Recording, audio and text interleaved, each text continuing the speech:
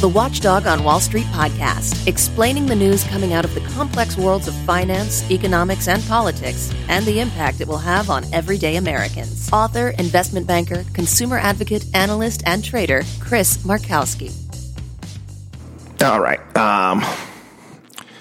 Crazy week for us here at the Watchdog on Wall Street show, myself in particular. I had kind of elusive yesterday during the podcast. Had a death in the family, and trying not to let it affect things I have to do over the course of the day, like the podcast, like the radio show. We're going to make all of that happen. And I'll express myself and talk a little bit more about it on the weekend show, the big show. But anyway, I've got to get into some of the stories of the day here. This was off of, what was this, U.S. News and World Report. They did a story on scores. Student scores in math and reading for U.S. students across the board. This is the scores that were done for 4th and 8th graders in the United States. They have dropped, continue to drop. And they got these supposedly super smart people that are compiling these numbers.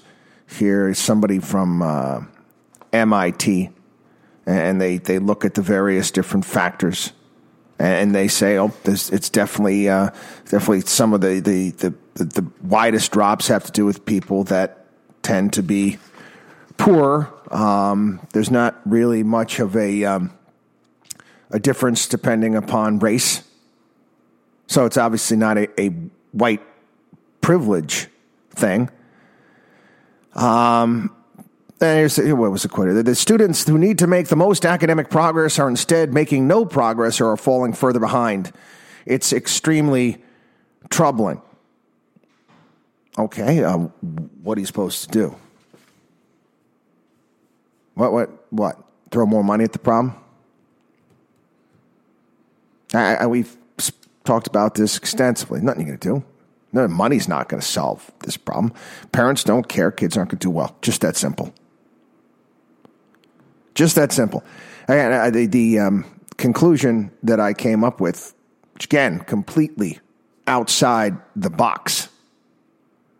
Completely outside. We spend money on haphazardly on so much crap with handouts and giveaways. We talked about the transfer payments. What is it? 70% of our budget is transfer payments. Whether it be Medicare, Medicaid, Section 8 housing, food stamps, Social Security. It's money coming in that's getting paid out to somebody else. 70% of the money that comes in, that's where it's going. You want to see these kids' grades improve? Pay the parents if they do well. That's it. That's it. Pay the parents if the kids do well in school. I'd be curious to see if they took a test area, some test market, some city around the country, scores are bad, and all of a sudden you give incentives to parents if their kids get A's and B's in school and they improve on the test grades. I'd almost guarantee it that all of a sudden those kids would start doing better because parents would take an interest in what the kids are doing. Right now they don't. They don't. So there you go. Anyway, again, not going to be able to fix those numbers. Merger talks. There was talk not long ago where Renault was thinking about getting together with Peugeot in France, and the French government owns a big chunk of Peugeot, and whatever reason it may be, they didn't like the way that deal was structured. There's now a deal. They're looking to put together a deal for Fiat, Chrysler, and Peugeot. It would be a $50 billion company. Now, it's been decades since Peugeot has had their nameplate here in the United States. I had it written down here somewhere how many years it's been. Again, this company would be the world's fourth largest auto company by volume. And so I'm telling you right now, I don't get it. Well, listen, I guess some of these companies out there are saying that, they're saying that, that we're going to be able to work better together and create greater efficiencies in rolling out electric cars. No, I just don't see it. I think that these auto giants are there for one reason. I think it's going to be there just to enrich management. That's all. The management classes at these companies and these mega companies are going to get very, very wealthy. But I don't see any. I mean, how would a company that size with the type of bureaucracy that would be involved? You're talking different cultures. You got once an American company that got put together with an Italian company. There's a completely different culture clash right there. And then you put that together with a French company. And I'm just speaking from experience here. Sorry. Just had a Dodge vehicle. It was a piece of garbage. Sorry. It was. More things went wrong on that car than any other car I have ever owned. Period. The end. So we already got Fix It Again, Tony. And obviously it's a popular brand. Jeep is a very popular brand. I get that, and there's value there. But you mean to tell me you're going to see some sort of, ingenuity? No, it's not where you see it coming from. Not in these big behemoths. You're going to see it in smaller companies. It is what it is. This is just going to feed the management class. That's all. That's all. And there'll be stock buybacks and there'll be payouts and the usual nonsense again and again and again. Sorry, not buying into that merger at all. Wanted to touch on this story. This has been something that we've talked about for years here on the program. In my opinion, one of the two of the most corrupt agencies out. One of which is FIFA. That's they're in charge of soccer. Interesting. We're talking about sports. And the NCAA. The NCAA, they like to hold themselves out as this great bastion for student athletes and all this claptrap. Yeah. Sorry. Not buying it all. There was a great episode back in the day, a South Park episode, they called it right, where Cartman was actually dressed as a plantation owner, all in white, talking to the colleges and how they go about taking advantage of the students and how much money they make off these kids.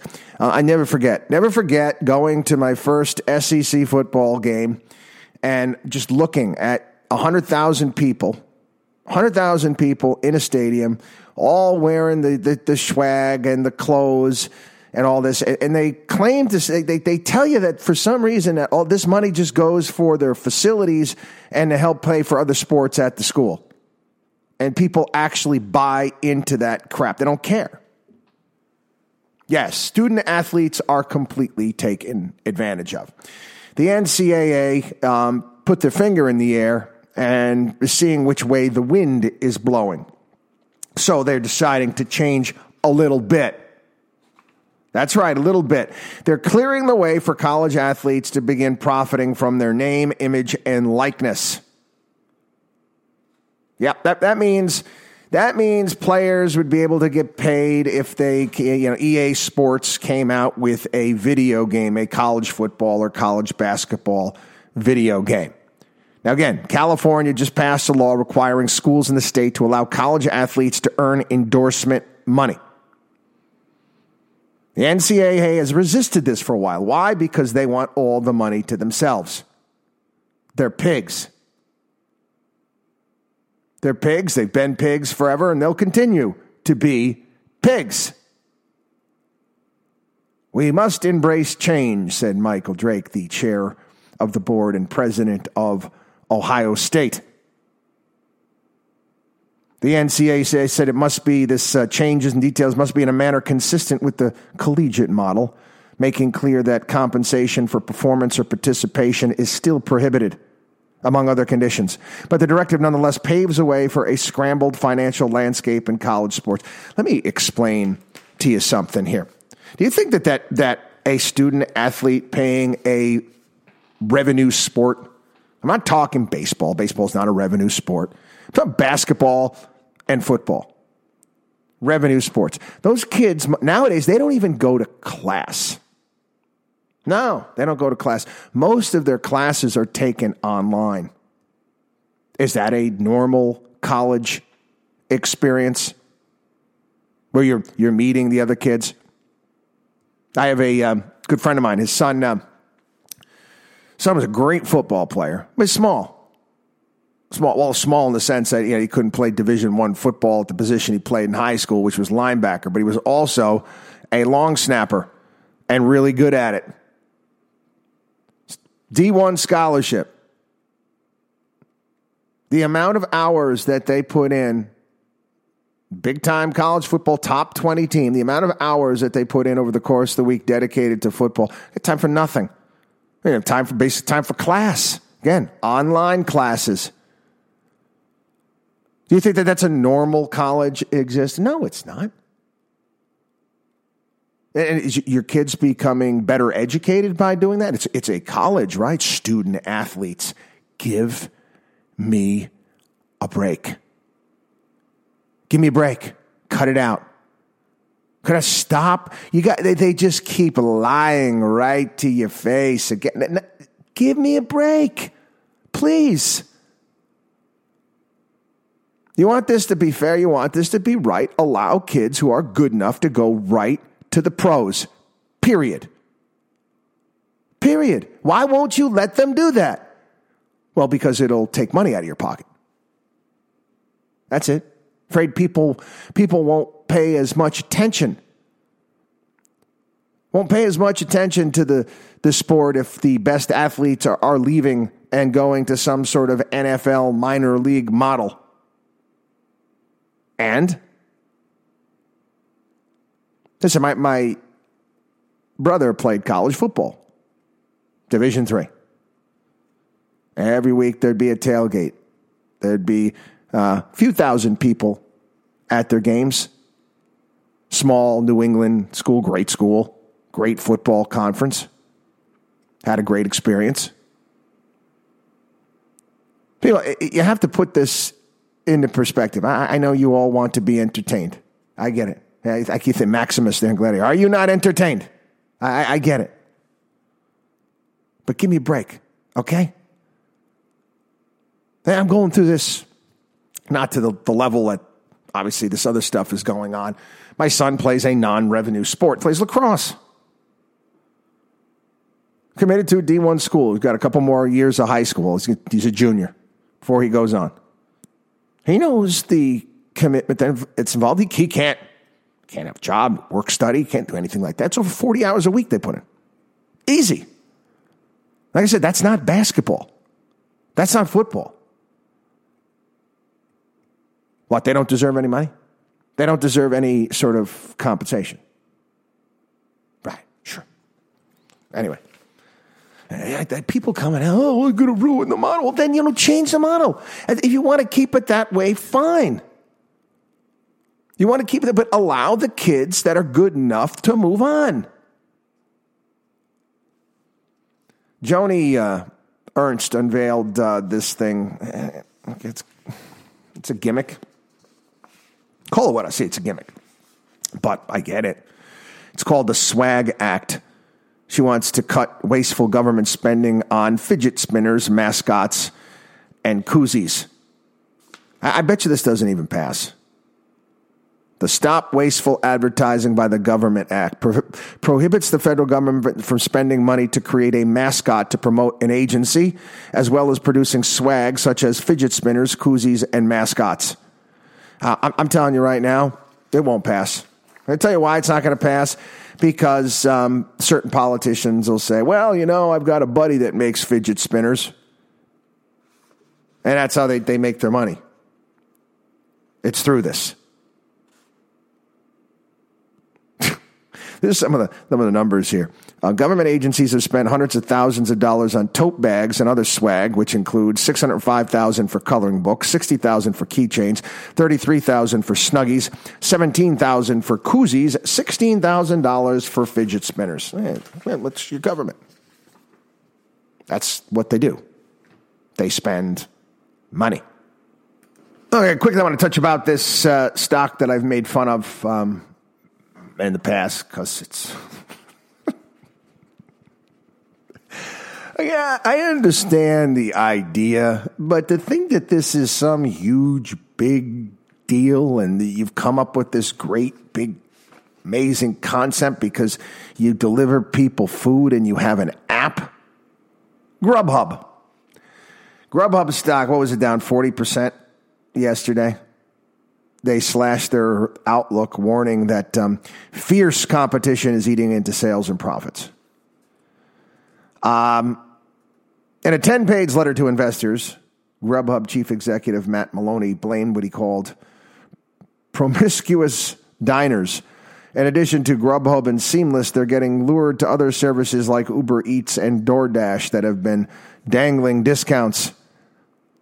It's very hard to trick a consumer to pay more than they want to pay.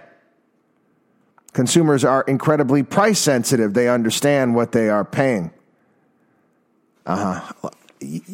Again, this is the margins are tiny. But I'll take a look at Uber Eats and Grubhub, and I'll see the price difference in what you're paying to have it. I'm like, you're out of your mind. I went on Uber Eats one time, and I took a look at how expensive it was to have the food delivered, the markup. I'm like, I'm not paying that.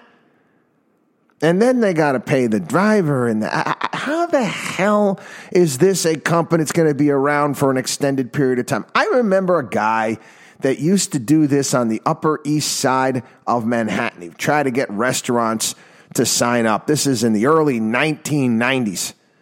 And he would deliver dinners from these fancy restaurants to people's homes that didn't do delivery themselves.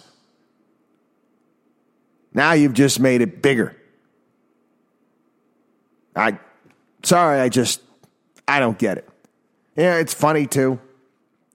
Is you had some of the best and brightest on Wall Street with the fanciest pants degrees at the fancy pants brokerage firms like Goldman Sachs having strong buy recommendations on this stock. And they come out after the fact. Oh, sorry, man. So we were wrong on that one. We were wrong. Idiots. Some of the dumbest people I've ever met. The dumbest people I've ever met on Wall Street, and some of these high-end Goldman Sachs type analysts. Anyway, guys, I wish I could stay longer today. I can't. I'm running around. Like I said, we've got a lot of family stuff I got to do. I'll tell you a little bit more about what happened this weekend. Watchdog on WallStreet.com. Watchdog on WallStreet.com. Have a great day.